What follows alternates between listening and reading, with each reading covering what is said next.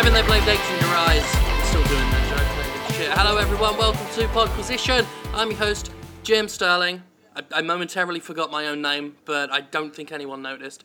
Hello everyone. Hello Laura, how are you? I'm good. How are you doing this week, Jim? I'm fantastic. Jimquisition Live is finally up, so everyone can stop bloody asking me about it. Jim, when are we going to get to see Jimquisition Live? You silence your witch's tongue. Hello Gavin. Hello, how you doing? I'm all right, as I just told Laura. Good. I realise we start every episode with asking each other how we're doing and having to give the same answer twice. Well, in Ireland, people say that, but we don't really mean it. It's just like saying hi. We've still not found a good way around the whole problem where we introduce, like you introduce me and you have a nice conversation ignoring the fact that Gavin exists. We do this, we're 36 episodes in, we always ignore that Gavin exists. And this week we've done it and ignored the fact that we have a guest. We have someone else and we've ignored them as well. So, hello, we have a guest. Who's our guest? Who are you? You're doing it to me right now. Damn it. My name is Brian Altano. I'm calling in from San Francisco. People have been wanting me to do stuff with Jim for the longest time, and now we're finally doing it. So this is very cool. Yes, it is a pleasure to finally talk to you, actually. You know, I've been... I know you work with my old colleague and buddy Max, and I love the stuff you do with the Comedy Button. Especially, just to fanboy out a minute, I especially love the Teen Zone stuff you guys do. Oh, awesome. Thank you. Yeah, we're having a lot of fun with that. We did have one question that I'm just going to jump to straight off the start that was to do with Teen Zone. So Patrick Daggs wants to ask, what would happen if Officer Carvel Columbus pulled over Willem Dafoe for a speeding ticket? And I just feel we have to ask this straight off the bat. So we did this character on the show called Officer Carvel Columbus, who's basically just every shitty, crooked New York City cop. Just like all the cops. When I lived in New York City, just the worst. Like those just fat guys walking down the street, just like super kind of like subtly racist, just like, but like so fucking ignorant that they can't. They're not even. They're not that they're bad people. They just don't even understand how fucking bad they are. So I think if that situation happened, there would probably be a shootout. So you do a Willem Dafoe character? It's an old joke. From it's more like he does William Dafoe in character. It basically means I walk around just going bah all the time, which people like, and obviously Jimquisition has a little miniature fantasy Willem Dafoe who sits on the podium, and that's enjoyable. And I got to take him out on a live show recently, and people asked me to describe sex fantasies with Willem Dafoe. People love fantasizing about Willem Dafoe. It's what my fan base wants. They need that. There's nothing who doesn't fantasize about William Dafoe? Well, I mean, who even needs to? I've seen his donger. It's ridiculous. Yeah, it's like it's 30 seconds into that movie Antichrist. They're just like, we're going to go to this cabin, and they're like, boom, here's the side of my dick. Yeah, like I mean, it's like someone strapped an anaconda onto two basketballs. So did you ever want to meet? Do you ever want to meet him? I'm sure your fans all the time are like, you guys need to get a picture together or something. I would I've got the concept of a movie called Cockroach Boyfriend, which I've never. It's the only Willem Dafoe movie, because I used to describe ideas for movies for Willem to be in. It's the only one I've never given out because I genuinely think it is going to be the greatest psychological thriller of our time.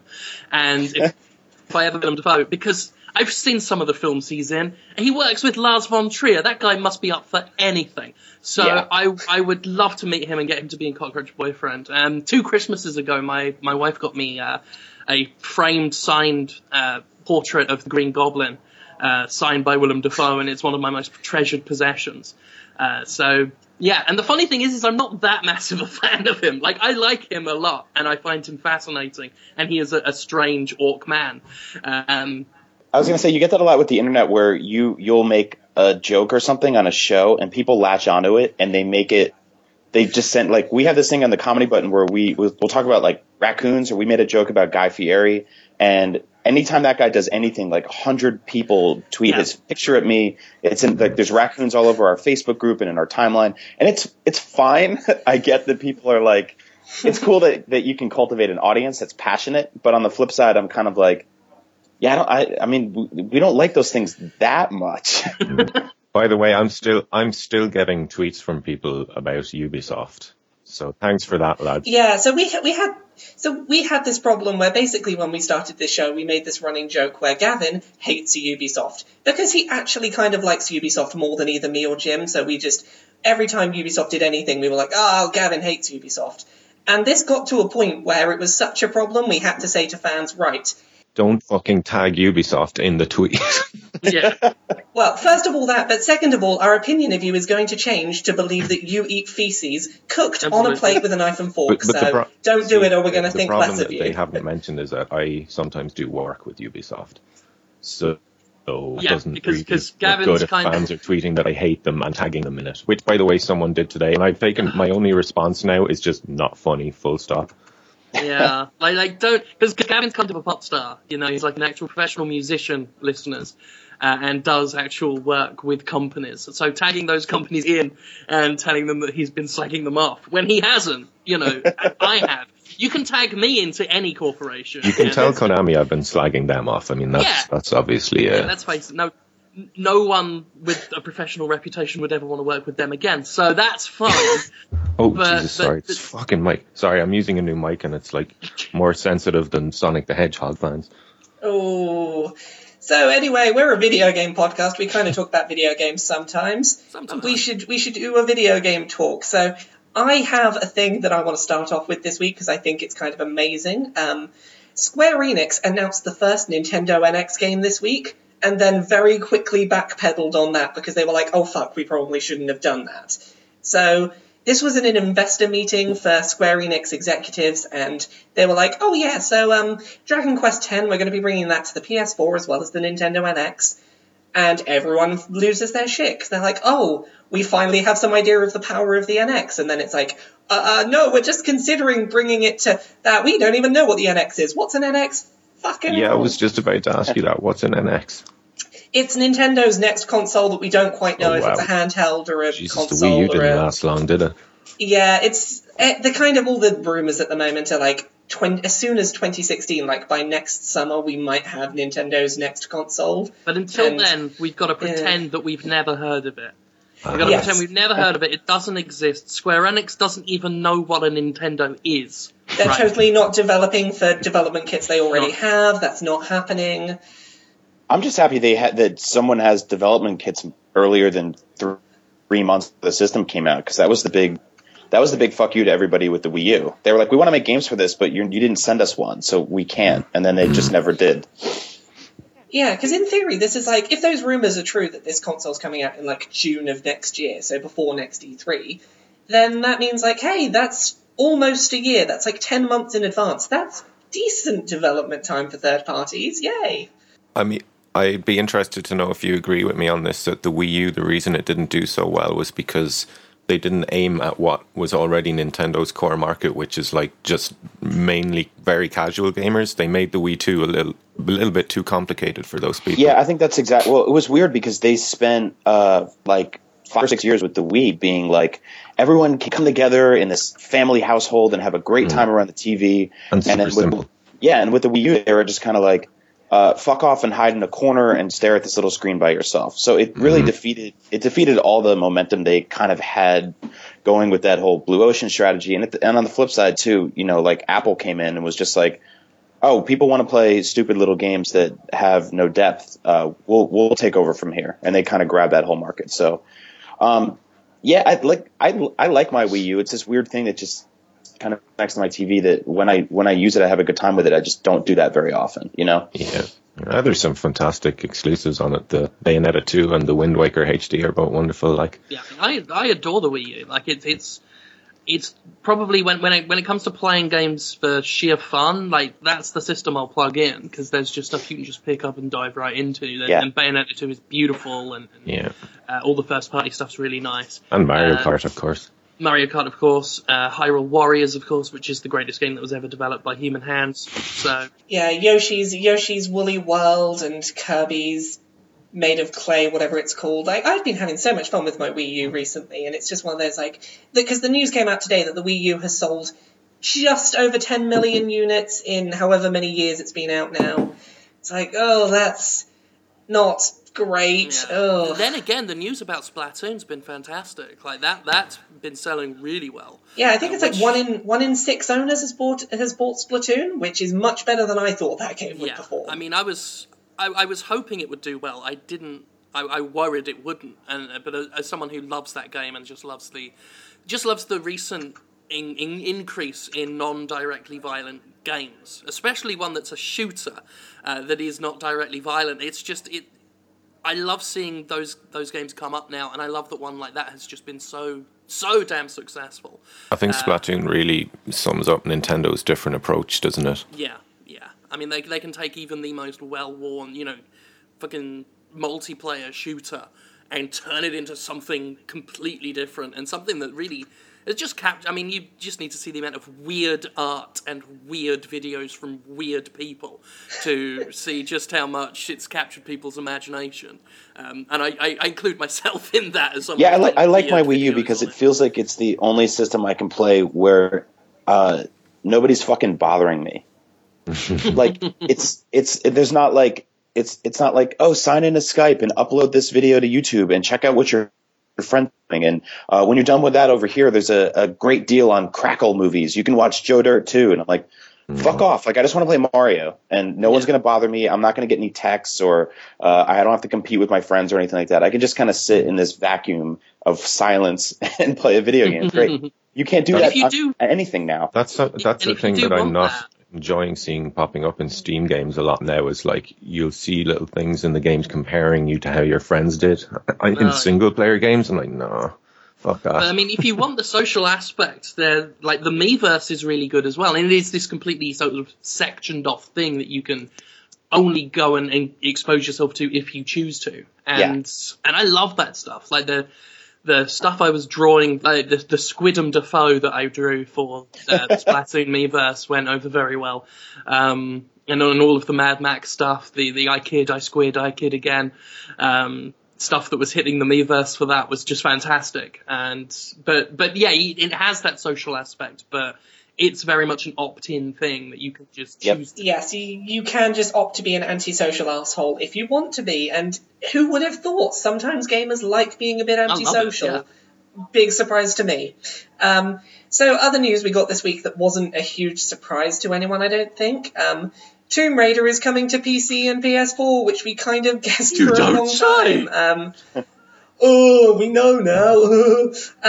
So it's coming to PC in early 2016, like probably 3 or 4 months after release. That's about what I was expecting. It's not coming to PS4 till late 2016, probably a year after release. I think the special edition has to come with a giant life-size Yamatai middle finger statue.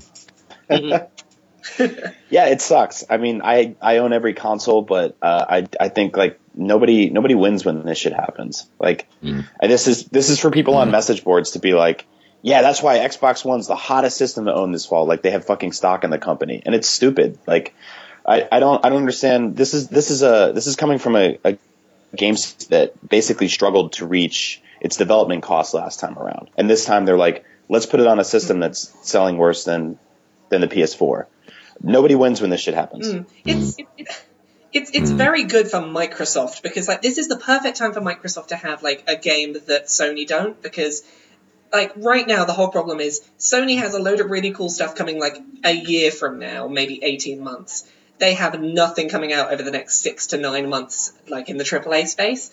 And this is just another nail in that coffin for Microsoft to just be like, it's good PR for the now, but at the same time, I don't see Rise of the Tomb Raider shifting a huge amount of consoles. I mean, as Brian said, it last time, it sold very, very well, but as Brian said, the development costs were barely met, and Square Enix, despite it selling what I thought was really fantastic numbers, Square Enix, of course, was disappointed in that because that's how the AAA Rube Goldberg machine works these days. But I just... My main thought about all this is, let's say it was coming to PC and PS4 both in late 2016, then this might have been a system seller. Because I know for me, I own all the consoles already, but if I didn't own an Xbox One, and it was a year's wait for the next Tomb Raider, I really like Tomb Raider. In order to be up to date on that conversation, I would probably buy an Xbox One for it. I enjoyed it that much. I think this one's going to sell more than the last one. I think they're going to market it very cleverly. The sequels tend to. I mean, that's one thing companies fail to realise, is that even if your first game doesn't do very well, your second game has potential to eclipse that and even make back anything you lost off the first one. But of course, that requires long-term thinking, and game publishers aren't best known for that, which is why we get so many games that come out and are deemed a failure even if they sell 1 million, and then we never see hide nor hair of them again. Well, I'm just feeling like that 3-month wait for PC, I can manage that. Like, I would be happy to wait 3 months and play it on PC. If I had to wait a year to play it on something non-Xbox, then it would be a system seller, I think. But putting it on PC, I think it loses most of its... I think it's because we don't see this very often this generation anymore. It's something we were really used to last generation, to the point where it sucked and we were just okay with it. And now it's like it's sort of creeping up again, and I don't want to see it become a habit. Like it's one of the few things that we got away from that I'm very happy we stopped doing, but it still pops up here and there, and I think it's problematic. Didn't Lara start off? Am I imagining things? Did Lara start off as a Sony exclusive, or am I imagining things? She was originally the first Tomb Raider was a PlayStation game, PS. The exclusive thing tailed off more and more as the last generation went on, and people realised, hey, games are really expensive. It doesn't make much sense to cut our audience at the knees. And these days, the exclusivity will still go on, but I've noticed they changed tack to exclusive DLC, exclusive beta access, all this stuff that isn't the actual game, but is still something that companies are paying for to try and make their system more attractive. So it is still a shock when something like Rise of the Tomb Raider happens. But I'm not a fan of exclusivity at all. I mean, if I had my way, I'd put Uncharted on the Xbox One and Halo on the PS4. The more people who get to play great games, the better. Exactly. A great game deserves to be played by everyone, and I find people have asked me whether I think console exclusivity is anti-consumer. I think it's anti-game. Like, it's anti the art that you're trying to sell, really, because you're just hobbling your potential to reach people. Like, it sucks that only a third of the gaming world got to play Bloodborne, which is one of the best games in fucking years, do you know? Yeah, I mean, there was that petition for the PC version of that, which the petition was written in an incredibly melodramatic way. Yeah, but it was funny. The actual idea of it, I'm all for it. Like, if I would love to have people who just have an Xbox One or people who game on PC to play that game, because that is still counting my game of the year so far, and I want that in. But I'm going to stop talking about that because people are getting more and more irritated with the Bloodborne. They're so sick of hearing us talk about Bloodborne. I think it's like if Microsoft had assisted in the development fees or the costs and helping this come to life, that's sort of something I can justify a little better. Like, if you look at, we talked about Bayonetta, right? Like, Bayonetta 2 would not have existed if it wasn't for Nintendo stepping in. Yeah. That makes things it makes it a little easier to swallow the whole exclusivity thing. But if they didn't, yeah. But if they didn't, it's just a kind of a big fuck you, and you don't really see this. You don't see this shit anywhere else. Like, it's not. There's no. I don't know if there's any AAA Kindle exclusive books, right? That you can only get there. Or the closest we normally get to this is around the time when they're doing a new video format. Like, we had VHS Betamax, and for a period you couldn't get King Kong. Terrible movie, I know, but you couldn't get it on Blu-ray. You had to get it Peter on Jackson's HD DVD. King Kong? That's a great Peter Jackson's movie. King Kong. You couldn't That's a get great it on, movie, Laura. you couldn't get it on Blu-ray, but you could get it on HD DVD, and you get that for a year or two until one of them dies off entirely. I'd forgotten entirely about HD DVD. Yeah, what a funny time that was. Video games is the only place where we accept this as a generation-long thing. You'd never accept this in movies. I would say that we do have a somewhat close analogue with the streaming TV providers right now. As someone who has Netflix and Amazon and Hulu, watching the shows jump ship exclusively, constantly. All of the Cartoon Network stuff recently disappeared, and now you can only get it on Hulu, which was very annoying because Saturday night was me and some friends had organised a drugs and regular show marathon that evening, and we had the drugs and then had to quickly find regular show before the buzz kicked in. So It wasn't on Netflix or Amazon Prime. We found it on Hulu and saved the evening, thank God. But that's annoying, and that's the only analog I think we have in entertainment is the current sort of war between Netflix and Amazon and Hulu and all that kind of stuff, and obviously HBO Go. That's a great point. The difference is the barrier of entry on those platforms is what, $10 a month. Yeah. Very low. Very low. So it's the difference between that and a $300 console is kind of like, especially when you have a $300 console sitting there already that just can't do anything for a year. But yeah, that's absolutely a good point. I think that's almost just as annoying when things move from platform to platform. Like I actually had to sign up for Hulu for 3 months because of a couple shows, and I found that I wasn't using it for anything else, and I got rid of it. But it's problematic, and you kind of wish everything could just be in one place. Like my wife asked me once, she's like, "Why don't they make one console and put everything on it?" And I'm like, "That's cute. Like that's something a 5-year-old would say." But she's kind of right, you know? No, I wish it was the case. But isn't Game of Thrones the big example of that? About how everyone's pissed off that it's exclusive to whatever their shitty service the thing HBO is. Go, yeah. So and then they just lose loads of money from people pirating it instead. It just seems really stupid. I dream of a video games industry where, right from the offset, they took the VHS, DVD player, etc. model where it's like, right, anyone can make a console that plays this format, do your thing. And I've asked people about why they think this didn't happen, and I think it is just a case of video as a format is not evolving nearly as quickly as interactive media. And that is the problem we have, is because interactive media is evolving so quickly, you can have so many granular but interesting changes very quickly, and it justifies this ongoing format war that really does create a problem. It's got a whole lot of business models that other medias don't have, like microtransactions and DLCs and all that. Yeah, well, even if you go back to the beginning with like your NES and your TurboGrafx and whatever else was out then, it's like whatever you've got, there is always something different you could be doing tech-wise, a different format or a better optimization for sound or a different visual chip. Yeah. And it's just this industry moves so much faster than any other one that I understand how it happened, but it's not ideal. It'll keep being a thing until the arms race is no longer needed. I guess is the situation like what we had with video playback.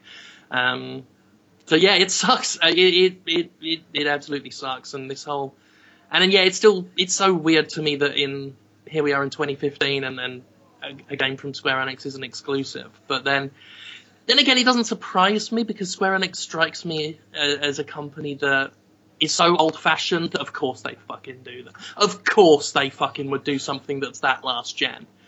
I saw their press conference at E3. They don't give a shit about anyone. Well, they give more of a shit than the people who did the PC conference, but, that's not a hard barrier to beat. Well, it's just no one remembers whether their conference was good or not, because everyone fell asleep after the first 10 minutes. So other things we have this week. Does anyone have anything they particularly want to move on to next, or shall I pick a thing again? I was going to talk about how I played Ona Chandra Z2 Chaos. I feel kind of dirty.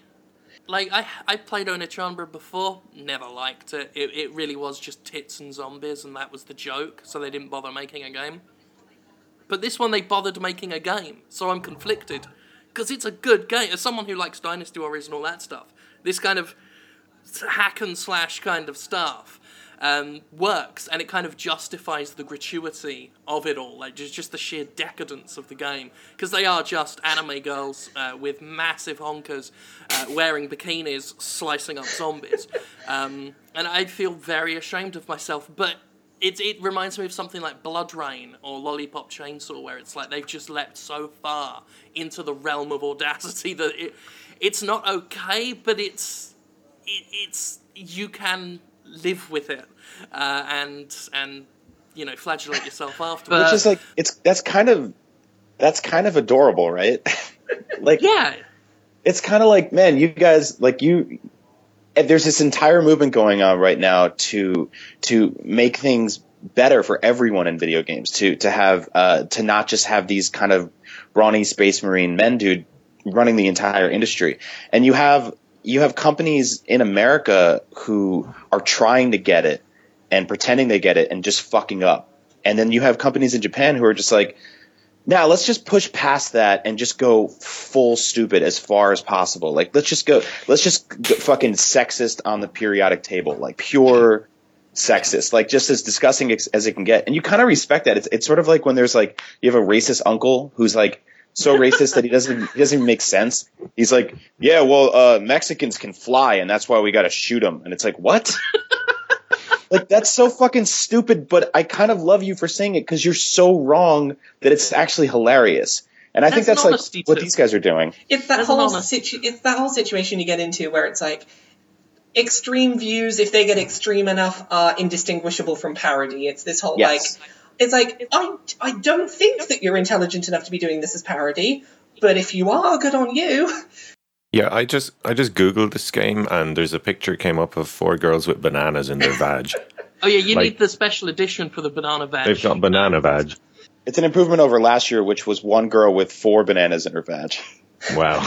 Well, you know, both of those are better than last week when we had Batman with all of the batarangs up his arse. But you know, well, that's it. Yeah, I mean, we are, no matter what happens, we're worse than Oni-chan, bro. They're clearly not using these bananas for pleasure. They're almost using them to replicate willies. I kind of respect that more than like Ubisoft being like, drawing a girl is really hard, so we're not going to do it. Like that's inexcusable. Like I was at Tokyo Game Show last year, and they were showing off one of these Onechabra games, and the only way to play it was to immerse your head into these giant fake tits.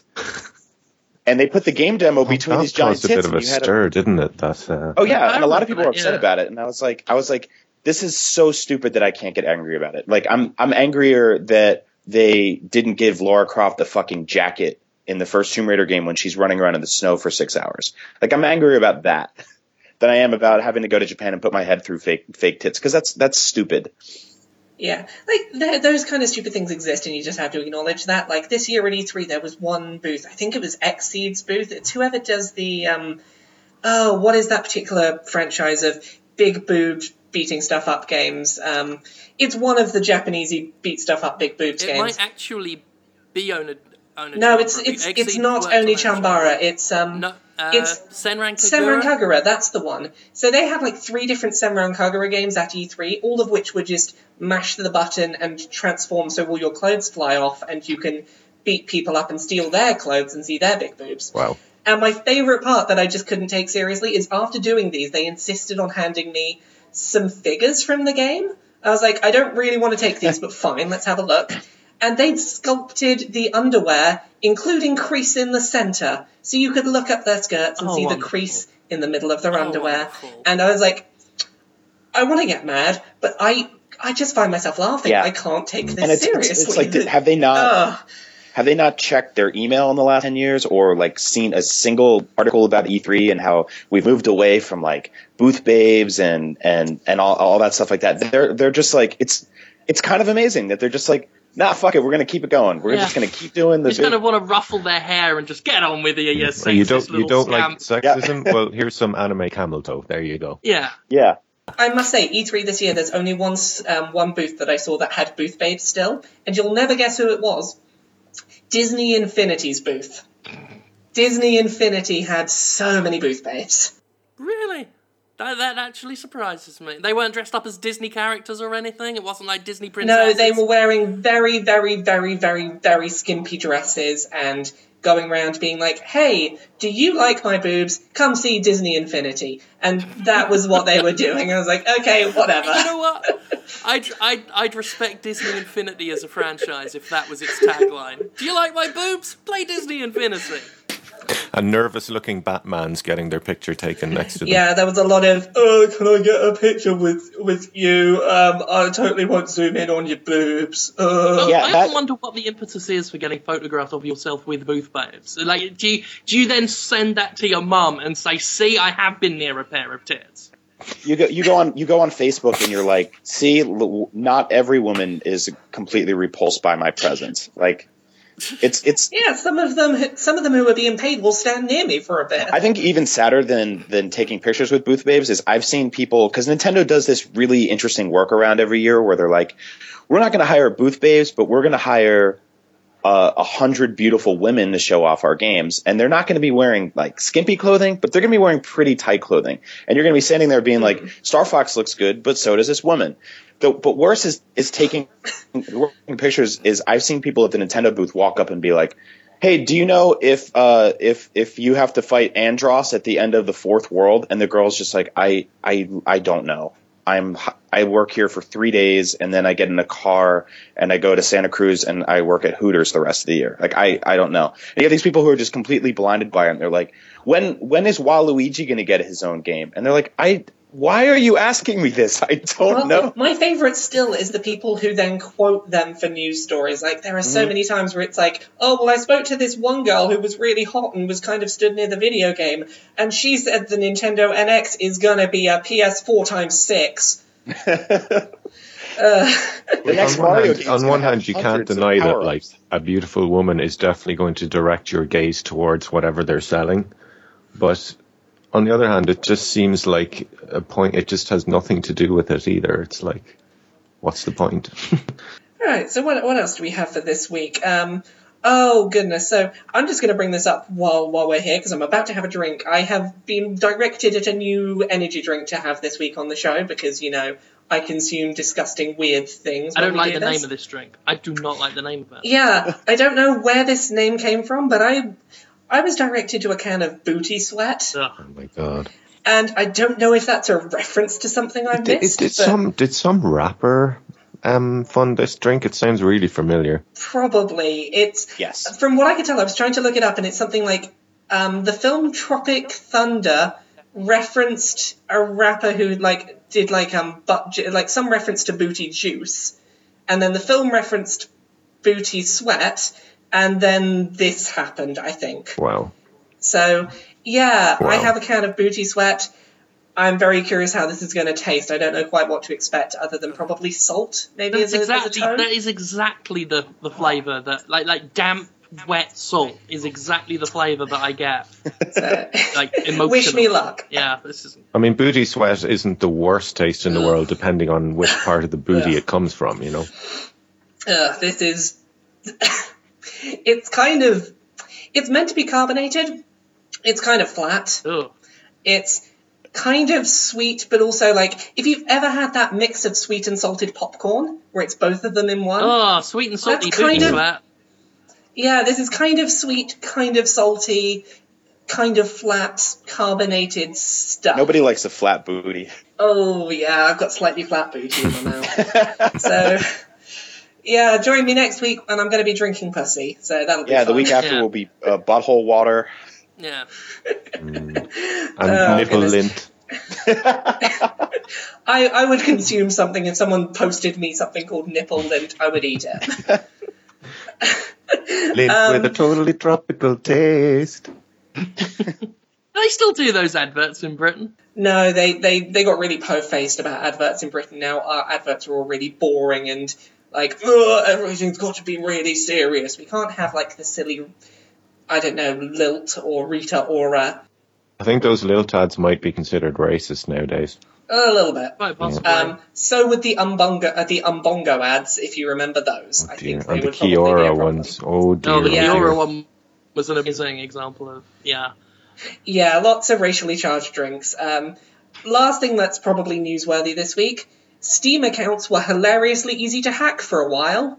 Did any of you hear anything about this news? I vaguely heard something about it, yeah. Yeah, basically, if you signed up for two-step authentication on your Steam account, that actually made it far, far, far less secure. Because when you go to log in and it's like, put in your two-step authentication code that we've sent to your phone, if you just clicked next without typing anything in, it would just let you past. Brilliant. We live in a comically bad dystopia. Yeah, it's just hilarious. How did they code that where they didn't think okay, we'll check if your password is wrong, but if you don't put a password in, then it's not technically the wrong password, so welcome in. It's you can't come in if your key is the wrong key, but if you have no keys, then you're probably all right. I think that's the worst. Why would you turn up to a door with no... It must be your door. Let them in.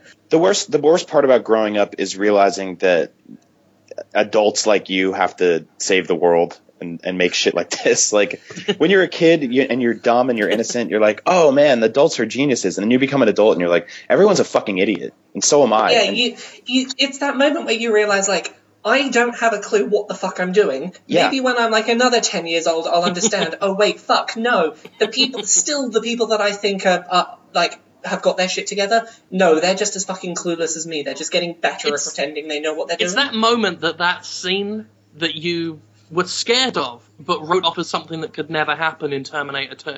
Yeah. When the dream sequence with the nuke and the fire and the thanks and the skeleton happened. And as a kid, you're like, well, that's terrifying. That will give me nightmares, but that would never happen. And then it's when you finally realize you're an adult and you look at that scene and think, no, that's definitely going to happen because that's exactly the kind of thing we do because we're all wankers. yeah. Yeah. Well, it's like, this is a story I heard a little while back. Apparently at one point the nuclear launch code to like authorize a nuclear strike from America was 1, 2, 3, 4, 5, 6, 7, 8. And that was the fucking nuclear launch And you've seen code. two-step authentication. Oh god, it's terrifying realizing that adults have no fucking clue what they're doing. Yeah. So, yeah, it's now a good point for us to move on to questions for a bit. Do some questions. Yeah, why not? Or Why talk not? about what we were playing this week, because Oh, have you got You want to get I out your journey, don't you? I was replaying Journey on the PS4, and it's still an absolutely Is magical it still experience. the greatest video game you've ever played? Well, as favorites go, no, that will be always Fallout. But like as regards to still one of my 2 perfect games, yeah, I think it's absolutely beautiful and Yeah, perfect. I replayed it as well. It was still as just delightful as it was when I played it originally. It is a beautiful game that is still goddamn beautiful. So And good on them for making it cross-buy as well. yeah, it Yeah. was nice to have that just pop up for free on my PS4. But let me tell you about my bad luck with Journey, right? First time I played it, I remember, I think I said this on the podcast before, I lost my buddy right at the end. And without spoilers, at the moment of emotional catharsis in the game, I lost my buddy, right, who had been with me for the whole game. So it was very bittersweet. And at this time, I got right to the very, very last scene with my buddy, and the fucking game crashed. I couldn't believe it. Cursed. That sucks. I actually had to pre-order that statue that came out. The one that- Nice, isn't it? I may have done the same. yeah. It's one of those, like, I can't afford that statue, but I kind of have to have it in my life. Yeah, it's been a bad week for me for that stuff. Like, I'm terribly... I mean, is anyone who's ever seen the footage that I shoot from front camera angle in my office that shows my table and shelving unit? Like, I have a terrible weakness for shit and tat. I mean, I'm looking at a statue, a life-size replica of Blade from Puppet Master that I saw in a shop 2 weeks ago and just said, yeah, I'll have that. Really against my best interests. But yeah, so I've got a terrible weakness for that, and it's just been a bad week for me because the Journey thing came out, and I'm like, right, pre-order that, right, good. Then some fucker, linked to me on the Jimquisition.com, linked me in the comments to a fucking Mysterio statue of zombie Mysterio with the helmet all cracked and the brain in it, like from the comic, and I'm like, yeah, pre-order that, brilliant. And then fucking, what's it, July 30th, Sideshow Collectibles have a fucking one of those super cool action, like really expensive action figure things they do, the replicas of Jason Voorhees. So I'm like, well, shit, I pre-order that. So, Yep. So please, what I'm saying is please spare any money you Please can back from Jim my on Patreon to keep the Yeah, Inquisition exactly. going, because I'm spending all my money on tat, and I will be bankrupt in a month. See, I have a pretty big desk at IGN that is just covered in toys. Like, it looks like it's weird because it's like I don't do this in any other part of my life where I'm like, I'm going to pretend I'm 5 years old forever. But at my desk at IGN, 100%. And it's kind of at capacity. So things have sort of been making their way home a little more and just kind of sneaking their way into my apartment. Like a couple weeks ago, I looked up and I'm like, oh shit, I have a Star Wars corner in my living room. Like, that's weird. How did that happen?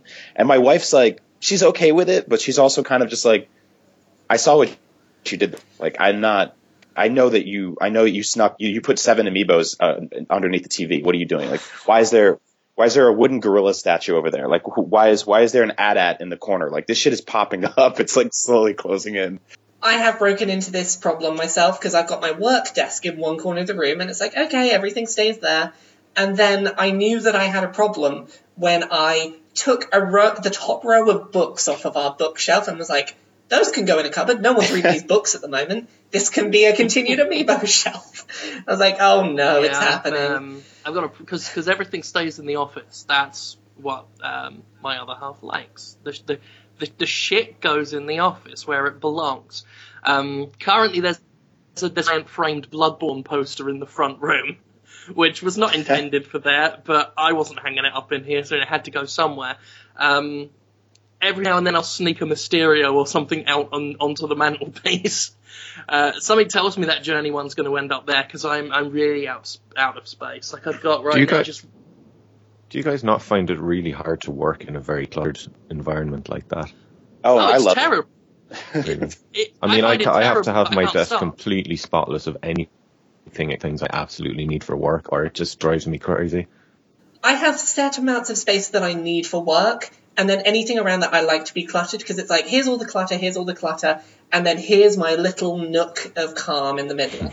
And it helps me to focus on my, like, work area in the middle, because it's like, there's not work. This is work. This is what we're doing here. I've got I bought myself a big, like, one of those L-shaped desks, just to have an entire side of desk. Like, I use the short side for the work, and the other side just as, the Blade Puppet Master jacket from Hollow Knight, that Kickstarter figure, that figure of Xant from Twilight Princess, the big Jew, Isaac from Dead Space, loads of alien shit, obviously, a big Mysterio. Like, it's bad, and I'm really at max capacity, and they keep bringing out statues of zombie Mysterios and Journey figures and Jason Voorhees. What can I do? Yep. Complete side note, I've just been followed on Twitter by the voice of Siri on the iPhone. What? And I want to ask her questions now. She's verified. It's like, most of you know me as the voice of Siri. I got excited there. I thought you were going to say the voice of Siri from The Witcher. No, the voice of the iPhone answer your questions, lady. Why the fuck are you paying attention to me talking about butts and shit? So I just want to contact her now and be like, can you just answer questions for me? Can I ask you questions and you'll find answers? So, yeah, from there we should probably move on to questions. Yes. Woo, question time. So I'm going to start with some of the fun, silly, nice icebreakery questions. Where's the question list? So first up, give me 1 second, I'll edit around this. First up we have a question from James on Twitter. What's your favourite curse word? Well, I'm Irish, so we have lots. Gobshite is pretty much the king of the fuckles. Fuckle is the Irish for word, by the way. But yeah, gobshite is our greatest word.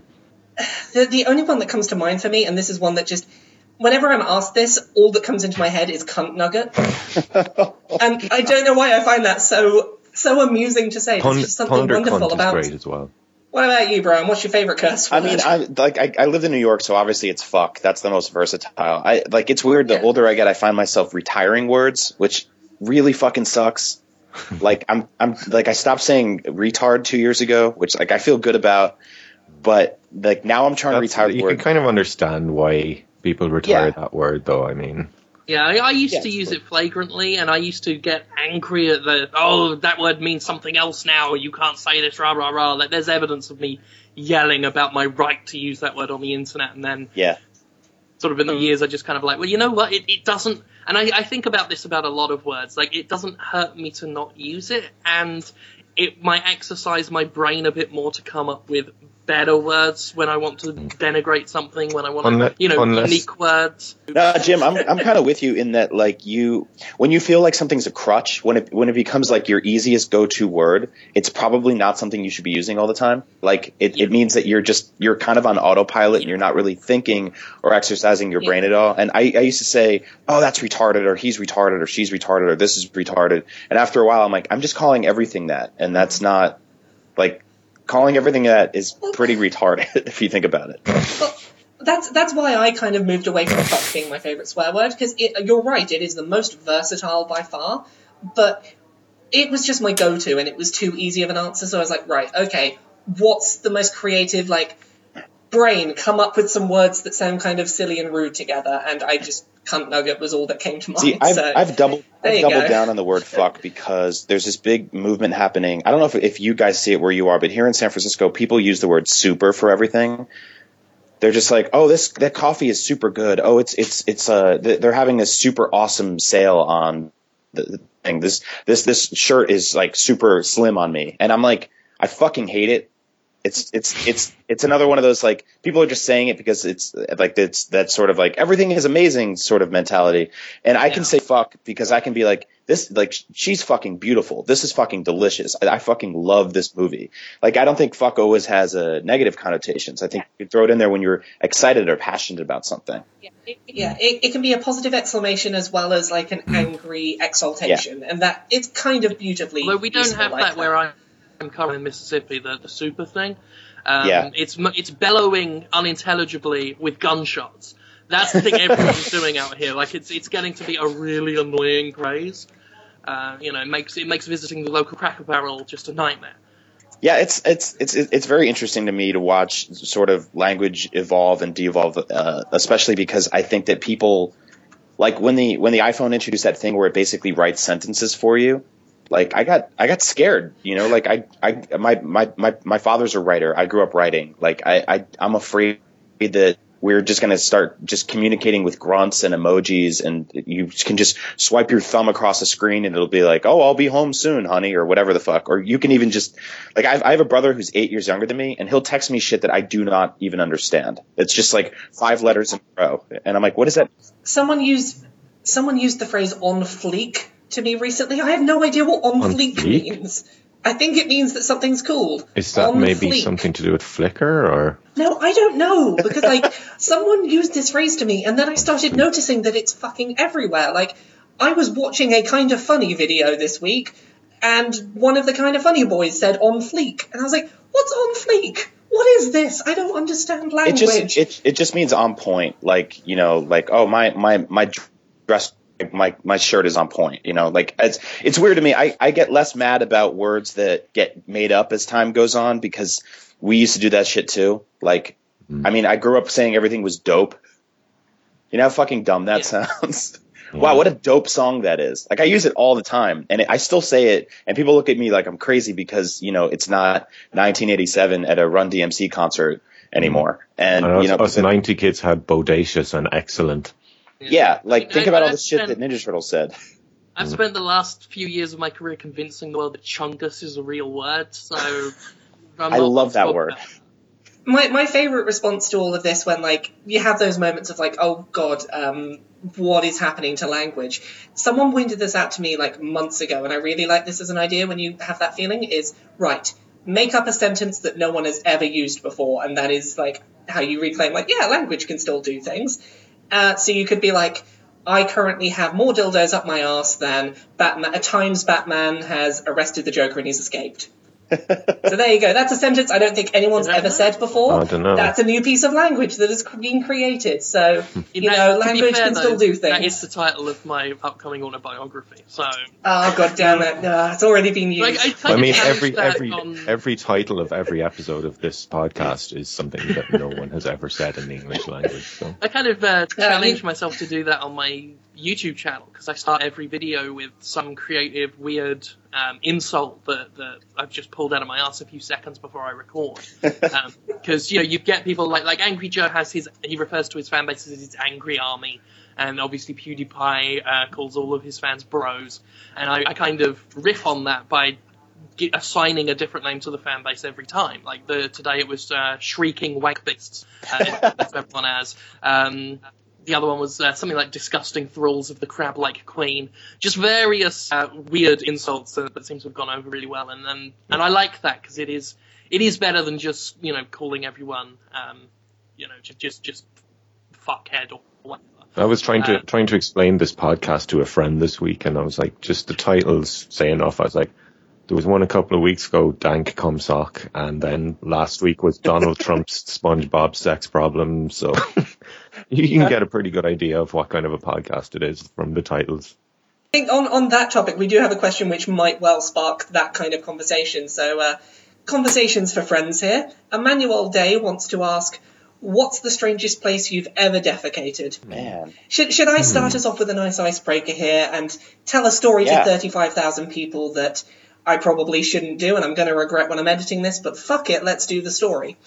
So, let's go for it. I think I've heard you this one, probably, I think actually. you heard this one on the, whatever the fucking show is called that some of the Gymquisition Facebook group people do. You've heard this one, I think. Yeah.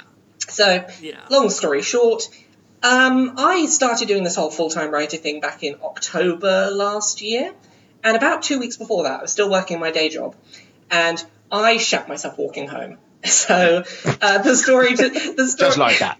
Just like that. So the story is basically like, I was working an 11-hour shift, and this was noon till 11 p.m., and I was not allowed a break that day. So I was like, right, what do I have with me? Big old bag of cashew nuts. I ate an entire industrial-sized bag of cashew nuts while sat on the till, because I was just like, yeah, this is fine. I had no idea that cashew nuts were a fucking problem for intestines. They are just so much fat that they cause problems. So, I finish work after an 11-hour shift, and I'm like, oh yeah, I'm fine. I get halfway home, and I'm like, fuck, those cashew nuts were a problem. I've got an hour-long walk home from work, and it's 11 o'clock at night. Everywhere's shut. And I'm just like, yeah, I can get home. No, didn't. Just shat myself on the way home. So, there you go. That's the weirdest place I've ever shat myself. 3/4 of the way home from work, just before I started doing the Patreon thing. So there you go. There's your icebreaker. Wow, man, that cashew nut is such a fun fact thing. I didn't know. Yeah, for 3 days my shit was just like full of orange oil. So, that's a fucking story. Don't eat an industrial-sized bag of cashew And that nuts, was- you will get 3 days of just like oil And that shit. resulting product was then canned and referred to as booty sweat and has gone on to become a very popular product. So there you go. Now you three don't have any excuses not to tell places you've shot. I was home for Christmas on the East Coast. My family lives in New Jersey, and I flew to Newark Airport, and my brother picked me up. And he's like, "It's so good to see you home. How you doing?" I'm like, "Oh, I'm doing good." This is like 3 years ago. I'm like, "I'm saving for an engagement ring or whatever the fuck." And we're just having this really good conversation about my career and his career and life and stuff like that. And he's like, "Hey man, let's go to the liquor store and get some booze, and we can like get drunk and hang out tonight with the whole family. It'd be really fun." We're walking into the liquor store, and I'm telling him about how much I love this girl that I'm dating, that I've married, and out of fucking nowhere, like, this is not even like I was waiting for this or I had weird food all day. It was just like, oh shit, I have to fart. Oh shit, I just shit my pants. Like, there was half a second of like, I kind of have to fart. And then it was like, nope, I straight up shit my pants in a liquor store in New Jersey. And he was just kind of like, so what do you want to drink tonight? They have these beers. I was just like, we're drinking this. And I grabbed the first bottle I saw, ran to the counter, and then ran out to the car. What's going on? I'm like, I shit my pants. Liquor store shart. There's our title for this week. Like, if I'd stopped to think about it, I should have just been like, let's just, go find, because there was no bushes. I was on the longest single road with no bushes. And I didn't feel like knocking on someone's door at 11 o'clock at night to be like, I need to shit in your house. And yeah, I just had to wander through the pub. And because I live above a pub, I had to walk through the pub. Clearly everyone knew I'd shat myself. Walk upstairs and just, it was not a fun time. Jim and Gavin, do you have shitting I'm very stories? lucky. I've never shat myself as an adult, but when I was a kid, yet. not yet. It's adult life is just a countdown to the moment. It's just a countdown to shitting your pants. No, when I was a kid, we when we would go to stay with my mum, she was a vegan, and we would go to these beautiful places down in County Kerry. There's this one particular place called the Gap of Dunlow, which is like, if you can picture Skyrim crossed with Middle Earth, it's just like absolutely gorgeous. And we're here admiring these, trying to admire these beautiful views, but I'm just shitting vegan food all over myself. So that was not pleasant. That's the last time I can remember. I honestly, I don't have any particular funny story I can think of. Like, the only time I ever remember doing any shit that could be classified as weird was when I was like 5 years old. And me and a friend decided that we were going to be homeless. And I don't know why at 5 years old we decided that was the career move for us. But I guess in our mind we had fanciful ideas of being like, comic book style whimsical tramps with bindles and hats with a flap at the top. And so I just decided, well, right, I'm going to shit in this alleyway. and I did. to prove my commitment to my new lifestyle choice, and that was there for a while. We had one friend who used to like stick his finger up his butt and go around telling people to smell his finger. Oh, good for him. I used to live in a place that's called it's just called The Flat, and people who have been a long time listener of my work will know that I've told stories of The Flat before. This is the place where there were stains on the wall, and it was either going to be one of three substances: Marmite, blood, or shit. And it had a reasonable chance of being any one of those three things. Or two or more. Yeah, I mean, an amalgamation of all three was not out of the question. But The Flat was incredible. This is... Laura has yet to play her top trump in this discussion because, Brian, she has promised that when we meet, she's going to take a dump in my beer. So it's a pity this question didn't get asked after this event. It's Gavin's fault because I keep consuming terrible, disgusting things on this show, and Gavin was boasting about the fact he was drinking beautiful rosés. So my threat was just fine. Next time I see you, I'm going to shit in your pint, and that's one of these days I will be able to come back and tell the story of the time that I shit in Gavin's pint. Let me finish the Flat story first. Aye. I've got to tell people about The Flat because this was a magical place. This is the magical place where I'd come home from work and find everyone in the main room coming down off ecstasy and watching Mad Max. And it was the most depressing time I've ever watched Mad Max. I've had to stop, while living there, I had to stop an assault with a metal pipe. I had to stop an attempted drug-induced instance of someone deciding they were going to jump out the flat window for no reason. This was the flat in which the phrase, "Louis, you were right about cocaine is horrible," was uttered. Someone did a shit in a shoe, and the most magical moment of my time at the flat was this fella called Whiffin, who was also called Sausage. I don't know how he earned any of those names, but he was called Whiffin. He was off his tits most of the time, and he once decided it would be a good idea to strip naked in the flat. Fortunately, I wasn't there for this. I only saw the photos after. But he decided that he would start drinking his own piss out of a glass and drawing on his naked chest with a stick of his own shit. And he did that, and I saw the drawings of him looking very serious and stern with just smears and runes just etched into his chest of his own fecal matter. And I had to live there for a year, and it was the most nightmarish, but also the most memorable and wonderful year of my life. It's interesting because I remember like in when you're growing up, you make friends because somebody says something where you're like, oh, he's really cool, I want to be friends with him. And Jim just said someone did a shit in a shoe, and I was like, I want to work with this guy more. You have to come on the Comedy Button and tell stories like that because they would fucking love you. Oh yeah. I mean, anytime I'll come on, I'll tell you about the guy who we ended up calling the Admiral, who was my landlord for a while. Like, I've got amazing stories about him, the cat food eating, garden pissing, toothbrush abusing man who really was quite wonderful. But anyway, I'll have more England stories in the future because I've got some incredible ones. Oh, goodness. All I have is just terrible retail stories. I have one terrible retail story to do with shit, and that was the time that someone took their kid. Like, we had staff bathrooms, not, like, public ones, just staff ones. And some parent comes up with their kid being like, my kid needs to take a shit, like, right now, can you let him in? We're like, okay, that's fine. And about half an hour later, they still hadn't returned. And eventually, like, the mum's waiting outside for the dad and the kid. And the kid and dad come out, and the kid's not got any trousers on. And the mum's like, what's happened? And the kid just says, we had to flush my jeans down the toilet. So we're like, oh fuck, what the fuck has happened here? So we go walk in, and you can smell the shit as soon as you open, like, the door to the staff area. We're like, oh fuck. So we're getting closer, and there's, like, brown water coming out from under the toilet door. We're like, fuck, what's happened? So this kid clearly had not made it to the bathroom. He had shat himself, and his dad had decided, okay, let's get those jeans off, and presumably decided, let's swing the jeans around my head, because there's shit on the walls. And then the parent decided, well, we've got these shit-covered jeans, what do we do with them? I know, stick them in the toilet, try and flush them. Oh. Genius. So there was shit on the walls, shit in the jeans, overflowing toilet. It was not pleasant. And Retail's great. We caught someone having a wank before, and I worked in a music and DVD store, and he was just down in the naughty videos section, just having a little wank, rustling tracksuit. One of the girls went down, came up and went, "You're dealing with this." I think if you jerk off in a video store, you legally have to wear a tracksuit. Yeah. Yeah. They've got a very particular rustling sound that is it gives the game away very quickly.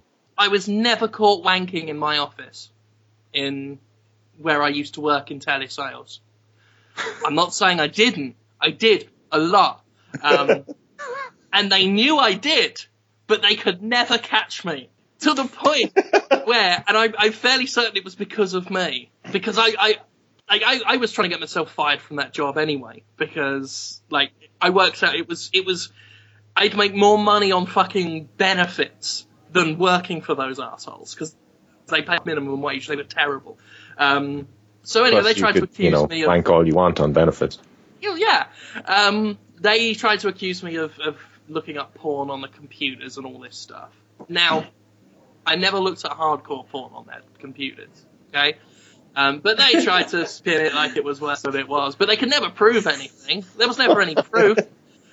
To the point where they got some blue tack, like mounting putty, put it up in the corner of the office, and put like a small black rubber tube and stuck it there in the corner.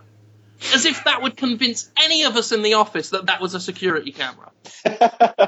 And they put a sign up that said, "Warning, there's a security camera here," right? And, you know, it might... I don't think it was all because of me, but I think I might have had something to do with it. I think they were trying to catch me wanking. And they never did. That's like when they put those plastic owls on a roof so birds don't. That's it. They were trying to scarecrow me away from wanking. But there has never been a wankrow that has stopped me yet. Well, I think where's the weirdest place you've had a wank is definitely a conversation we need to do on one episode. Do we want to answer that now? Do we have answers for this other than Jim's telesales? I'll have to think about that one. Well, I had one in a Burger King toilet when I was about 15. Wait a minute, that is when you're 15, your hormones are like fucking crazy. Oh yeah, you'll do anything. You're walking down the street and you see a pair of tits and you're like, yeah, no, I need a wank straight away. So just Burger King was the closest thing. That's an actual rap lyric. That's from the Humpty Dance. I once got busy in a Burger King bathroom. No way. Really? I don't think it was about masturbating, though. It was about fucking somebody. I've fucked people in some pretty unsavory toilets as well, actually. That would have been a way sadder rap song if in the middle of it he's just like, and one time I jerked off in a Burger King bathroom. Yeah. I may have masturbated on a long haul flight. Done. Wow. That's Good impressive. Oh, I Some don't people know have tried to get away with that. Now, What is that like? That's like the Half a Mile High Club, I guess. Like, what is that?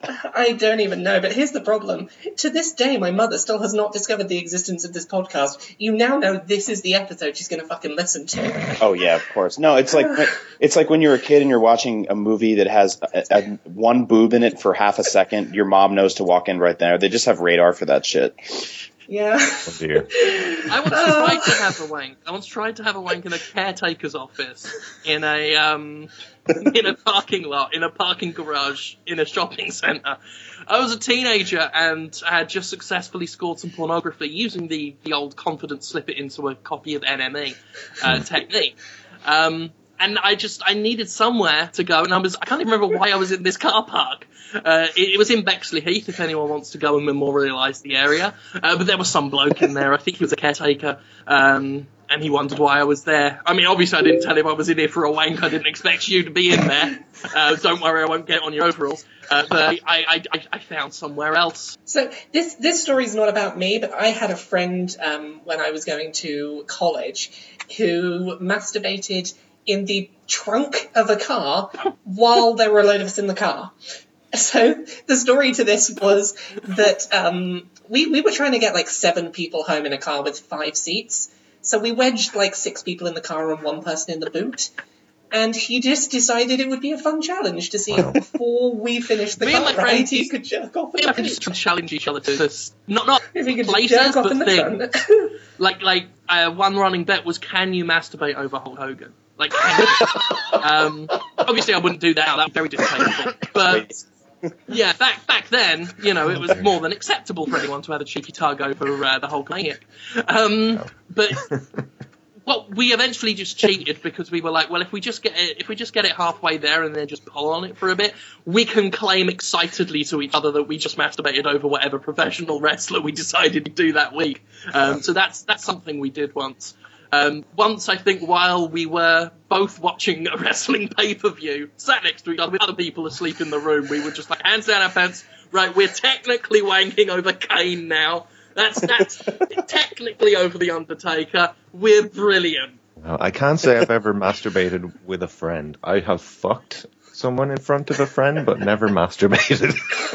I mean, technically, to be fair, we didn't either. We were cheating. It's not really masturbating with a friend unless there's issues. I was going to try and point us towards sensible questions, but at this point, I think we've devolved off of that point. So let's just stick with this. Brian, where have you masturbated? I'm never too creative when I masturbate. Well, I mean, He's masturbating right now. Yeah, I'm actually I've been masturbating just very slowly and generously throughout this entire episode. No, I'm a pretty straightforward person when it comes to jerking off, which is a weird sentence. I think I've had sex in weird places. Like I've had sex on a trampoline. I had sex on a tree stump once in a forest. I fucked in other people's pools. Yeah, that's a trampoline is the worst place to have sex. You know hands what's down. Totally overrated is fucking beach sex. Oh, you do yeah, it's the not fucking want worst. sand going into It orifices. is not good. It's no. awful. So, have we got time for a sensible question Why or not? two? I mean, we've just discussed wank crows and sex on tree stumps. I had 15 questions, and we got onto shit, and it's just nope, fuck it, podcast's Yeah, over. let's do it. By the way, I'm nominating wank crows and sex on tree stumps as the title of the episode this week. I'm going to go through and edit this, and just as I'm going, I'm just going to send Jim every phrase that could be a podcast title. I'm sure there are some shit. Yeah, we're kind of ones. spoiled for choice this week, to be honest. It was me. Before we did questions, I thought we were going to be in trouble, but no, we delivered. So, sensible questions. Steve on Twitter wants to ask, who is the most interesting personality that you'd like to see go independent and become funded on Patreon? Hulk Hogan.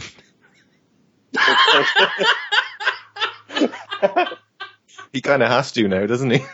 He'd find a fucking audience to do it though. Oh, yeah, he of course. would. He'd just Oh, have he to totally do would. a documentary called The McMahon Effect or something. He'd make a He fucking could fortune. start a new wrestling foundation for all disgraced wrestlers. Yeah, just him and the Ultimate Warrior every fucking week. Is I Ultimate think- Warrior disgraced now as well? Oh, dude, the man's a rampant homophobe. Oh, really? Yeah. Oh yeah, Oh, that's disappointing. yeah. Especially considering you would think the absolute opposite, considering the clothes he used to wear. I know. Yeah. I know. mean, if pretty you- much you a see- walking fucking rainbow, like. You see a guy with makeup, long curly hair. He's got ropes tied all over him, and he's in underwear. And his entire job is to roll around with other men. That is literally the gayest thing you can do besides and- actually having gay sex. With streamers coming off him that were Yeah. colors that are legally hazards in some countries. Yep. Yeah, No, for Hulk sure. Hogan's a great suggestion, but he would be terrible because he doesn't know how to use his phone. I don't know if you guys saw that thing the other day. It was really funny. He actually tweeted a picture of a screen cap of his phone that had a YouTube link of his daughter doing a poem about him being racist. Oh god, that poem's the best fucking thing. It's basically, if you've not seen the poem, go look it up. It's her being like, we're all a little bit racist, but it's okay because we all are. I love you, Dad. The poem. I think we should kickstart David Hasselhoff to make an entire movie out of that music video he did. Oh god, the one he did for that film about Kung Fu. What was it? Kung Fury, the Nazi Kung Fu film. I think we should kickstart David Hasselhoff to star in the biography, the filmic biography of Hulk Hogan. Or they should remake Baywatch, but with all the same actors and actresses in the same costumes. Now. I think we should launch a Patreon for Michel Ancel that he has to use to make Beyond Good and Evil 2, because where the fuck is Beyond Good and Evil 2? Oh, don't say it, because Ubisoft will do it. Ubisoft will actually set up a Kickstarter for Beyond Good and Evil 2 at this point, I'm convinced. That would be more than I've got right now. I still think we're going to see it at E3 next year. I really hope so, and I'm just going to say it on every podcast I do for an entire year, because then when it happens, no one's taking more credit than me. I will personally take credit for that game's existence.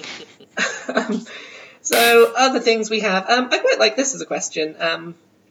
William Wales wants to ask, who are our favourite comedians? And, like, which comedians have most influenced our personal tastes in comedy and humour? And I have an answer for this, and it's a stupidly, like, not podcast-worthy answer, because it's my dad, of all people. My dad is my favourite comedian, or at least the one who's had the most impact on my sense of humour. I'll have to explain the concept for Americans, because like this doesn't really translate out of England so well, but there is a thing in England called pantomimes, which are basically stage shows that are done with the worst, most cringeworthy humour and terrible low budgets, and everyone goes to them knowing they're kind of terrible, but it's that sort of like, kind of joke that everyone goes to them for. And my dad, for like the entire time I've been alive, has written pantomimes. And his terrible, groany sense of humour has completely influenced my taste in comedy. Great example, there was a sketch he wrote in which Postman Pat was a bird watcher, because, you know, he cycles around doing his delivering his mail, and it makes sense for him to have a hobby while he's doing it, so he tries to hunt birds. And he's trying to see the lesser-spotted Branston Pickletet. And as such, whenever this bird flies onto the screen, flies onto the stage, in order to get Postman Pat's attention, all of the kids in the audience have to shout, "Pat the tit!" And that man has shaped my terrible taste in comedy. What about you lot? Comedians, who do you like comedy from? I guess one of my biggest influences would be Chris Morris, who did The Day Today and Brass Eye. Basically predicted the current day Fox News in the 90s before the Fox News of today was the Fox News of today. Just this amazing satirical mind, Chris Morris. Just dead-faced, deadpan presentation of the most sensationalist made-up news stories. And he's fantastic. I highly recommend people track down Brass Eye if they can. In that same vein, Stuart Lee is a beautiful stand-up comedian. I was rewatching some of his stuff last night, like him talking about how American reactions to Osama bin Laden's death, and he was reading off these comments about people saying they should have dragged him back to the United States and hung him from the lamppost and then roasted him alive like a chicken so he can see what that feels like. And his reaction to it was just gold. And just, how is he going to see what that feels like? He can feel what that feels like. And what lamppost is this? The lamppost. But he's fantastic. And Dylan Moran as well is an Irish comedian who is just, his stand-up is just incredible. He lives the personality of the cigarette-smoking, wine-drinking misanthrope, and he does it so well. I think those are possibly my top three, and Ray Peacock, of course. Ray Peacock and Ed Gamble, who I fell in love with after listening to the Ray Peacock podcast and then the Peacock and Gamble podcast. I think anyone who's ever listened to there is crossover between the fan bases because we used to interact, and anyone who's listened to Ray Peacock's podcast work will easily see the influences that bled over into my style of podcast delivery and everything like that. I'm done. So mine are definitely George Carlin was the big one for me, because I grew up in the 80s and my dad had all of his records on vinyl, and it was one of those, like, you're not supposed to listen to stuff like that when you're a kid, but when your dad has it and he's listening to it and you overhear it and you start laughing and he's just kind of like, yeah, this is crass and kind of crude, but it's also really smart and really funny. And it was true. That's the best thing about Carlin. Just everything he said was just true as fuck. You know what sucks, though, is that you're not allowed to like him anymore now on the internet because some atheists use his quotes to be dickheads. Yeah. Well, everyone ruins everything. So he's definitely the big one, but also David Cross, who is just an incredible stand-up comedian. He also co-created the show. It was called Mr. Show, and it was on HBO. It was a sketch comedy show, but what was so smart about it, he actually did it with Bob Odenkirk, who's on Better Call Saul and Breaking Bad, because Bob used to be a stand-up comic. And they're both comedy writers, and they made this show called Mr. Show with Bob and David. And the smart thing about it was a sketch comedy show where every sketch led into the next sketch. So a sketch would end and it would zoom in on a TV, and then it would zoom out on that same TV in a different apartment somewhere, and the next sketch would begin. So it was basically, they wrote themselves into a corner having to do it because it was so much more work than it needed to be. But the end result was just really smart, really creative. And Netflix actually bought the rights, and they're making a new season, which I hear from people working on is really funny, but also a total nightmare to make, because Netflix is making sure everyone shoots everything in 4K, and they're doing a sketch comedy show in front of a live audience in 4K, and it's just a mess. So those two are big ones. What's up? Because I'm looking forward to that show, because Mr. Show, as far as I know, never made it to the UK. So growing up, I never saw it. But only a few weeks ago, I actually watched through it all, because Robert Florence, who I should point out is another comedian that I adore the work of, his work on Burniston. But he linked to the Story of Everest sketch that they did, and he pointed out that he thought that was the best sketch that's ever been written before. And I watched it; it was genius. It's really good. Showed it to my other half, and then we went through the entire, just a few weeks ago, we went through the entire Mr. Show stuff. And I was a fan of Odenkirk's work on Breaking Bad and Better Call Saul anyway. But after that, I was enraptured. You know, I'd heard of David Cross. I'd seen him do some things like stuff on Tim and Eric and all that kind of stuff. Yep. Fell in love with the show. Like, that Mr. Show really is absolute genius, and I went straight ahead and got I'm currently reading his book, A Load of Hooey, Bob Odenkirk's book, and that also is just brilliant as well. So I'm really looking forward to that Netflix show. I have this great sketch that I evoke all the time. It's called Worthington's Law, and I don't know if you remember it, but it was about it's this kind of like asshole infomercial guy, and he's talking about how Einstein was a fucking idiot because he didn't make as much money as a professional football player makes now. And I hear it all the time. I evoke it all the time because people are always just like, yeah, well, that game sold better than that game. And I'm like, well, that doesn't mean anything. That doesn't make it a better game. That just means that more stupid people bought it. Like, so it's saying that, like, basically Donald Trump is the greatest person in the universe because he's a millionaire, but a scientist is a fucking idiot because he doesn't have any money compared to Donald Trump. Like, people do it with musicians all the time, because going by Worthington's Law, you know, Britney Spears is one of the most important musical acts in the history of the world, but really she's just a shitty singer. So I use that all the time. Yeah, well, they forget that, you know, some of the best musicians. I don't think those two things are mutually exclusive, though, because important doesn't necessarily mean having a good influence. Right, totally. I completely agree with that. But, I mean, I can't believe no one mentioned Bill Hicks, by the way. Oh yeah, he's great. And David. Well, Mitchell. you haven't had a go yet, Gavin. Oh yeah, okay. So Bill Hicks, David Mitchell. But I think everyone in Ireland has a soft spot for like Dermot Morgan as well, the whole Father Ted thing. Oh God, yeah. Father Ted. I mean, it's people don't realise how accurate that show portrays Ireland in the 90s, because the reason we laugh at it is because we recognise all of that stuff, and that's really actually pretty much how we were as a nation in the 90s. I was actually going to name check Father Ted when we were talking about favourite curse words, because that actually is home to one of my favourite curse words, which is the use of the word bollocks as a singular term for an individual. When Bishop Len Brennan refers Don't you talk to me like that, you little bollocks. That, yeah, you little bollocks. Like, I still, every now and then, like I sometimes call the dog a little bollocks, because it's just, it's such a beautiful term. I've got one sort of more modern recommendation that I think is a spectacular stand-up show from a comedian who, before this one show, I hadn't really thought much of them, and it's Bo Burnham, and it's his show, What?, which he put out entirely for free on YouTube and Netflix and stuff. And he's a comedian that does, like, musical song-based comedy, but his What stage show is an hour and a half of really fantastic comedy that is really intelligently done with a really deft hand.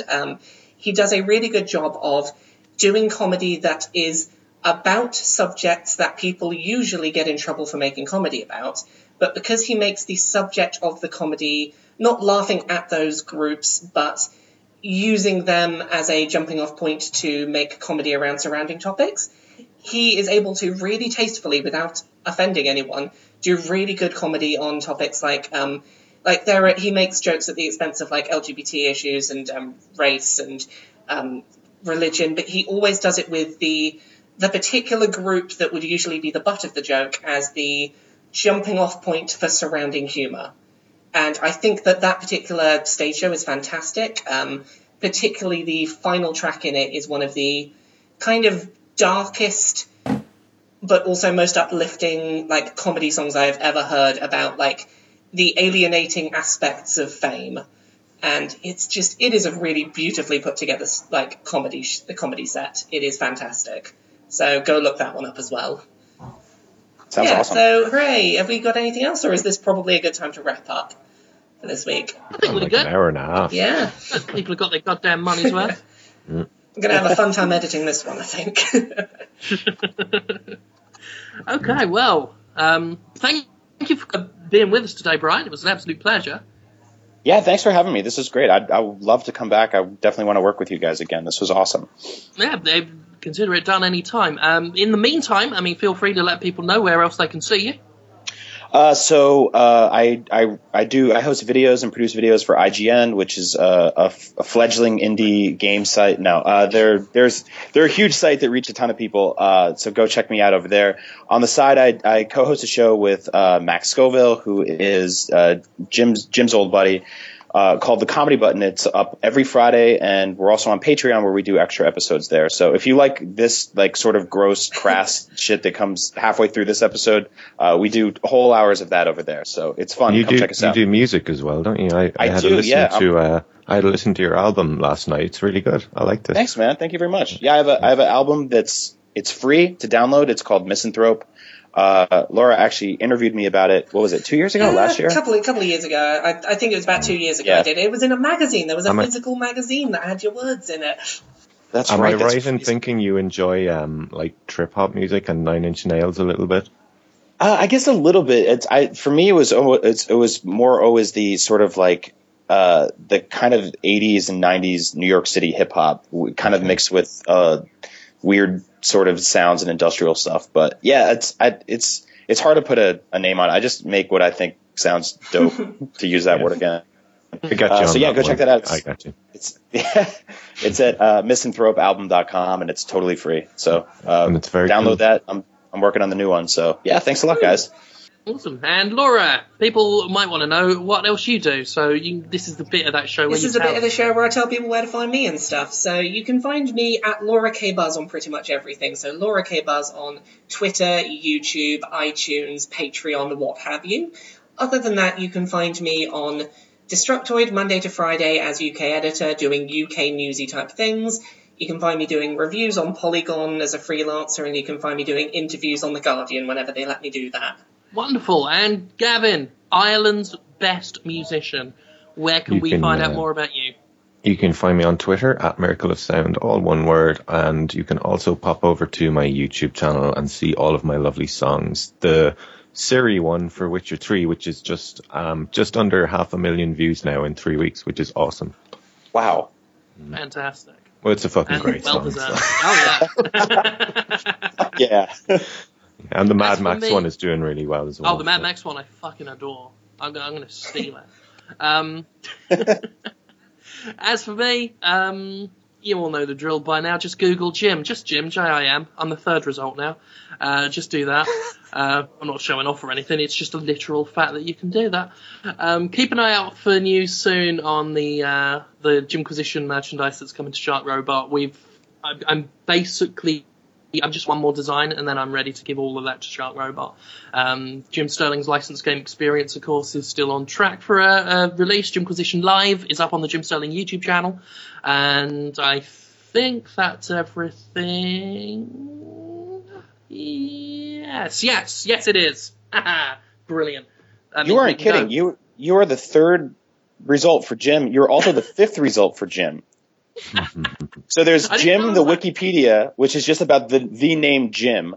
And then there's Jim Halpert, who's a fake character from The Office. And then there's you. And then there's Jim Chapman on YouTube. And then there's you again. And like off to the side, actually, and then under that is Jim Sterling on Twitter. And then somewhere way down there is Jim Carrey. Wow. Damn. There we are. Nice work. Yeah. You're ahead of Jim Jim Carr, Jim. Now you're in the big leagues. Yeah. I literally don't know why or how that happened. But Wow. there you go. Yeah, bye. Goodbye.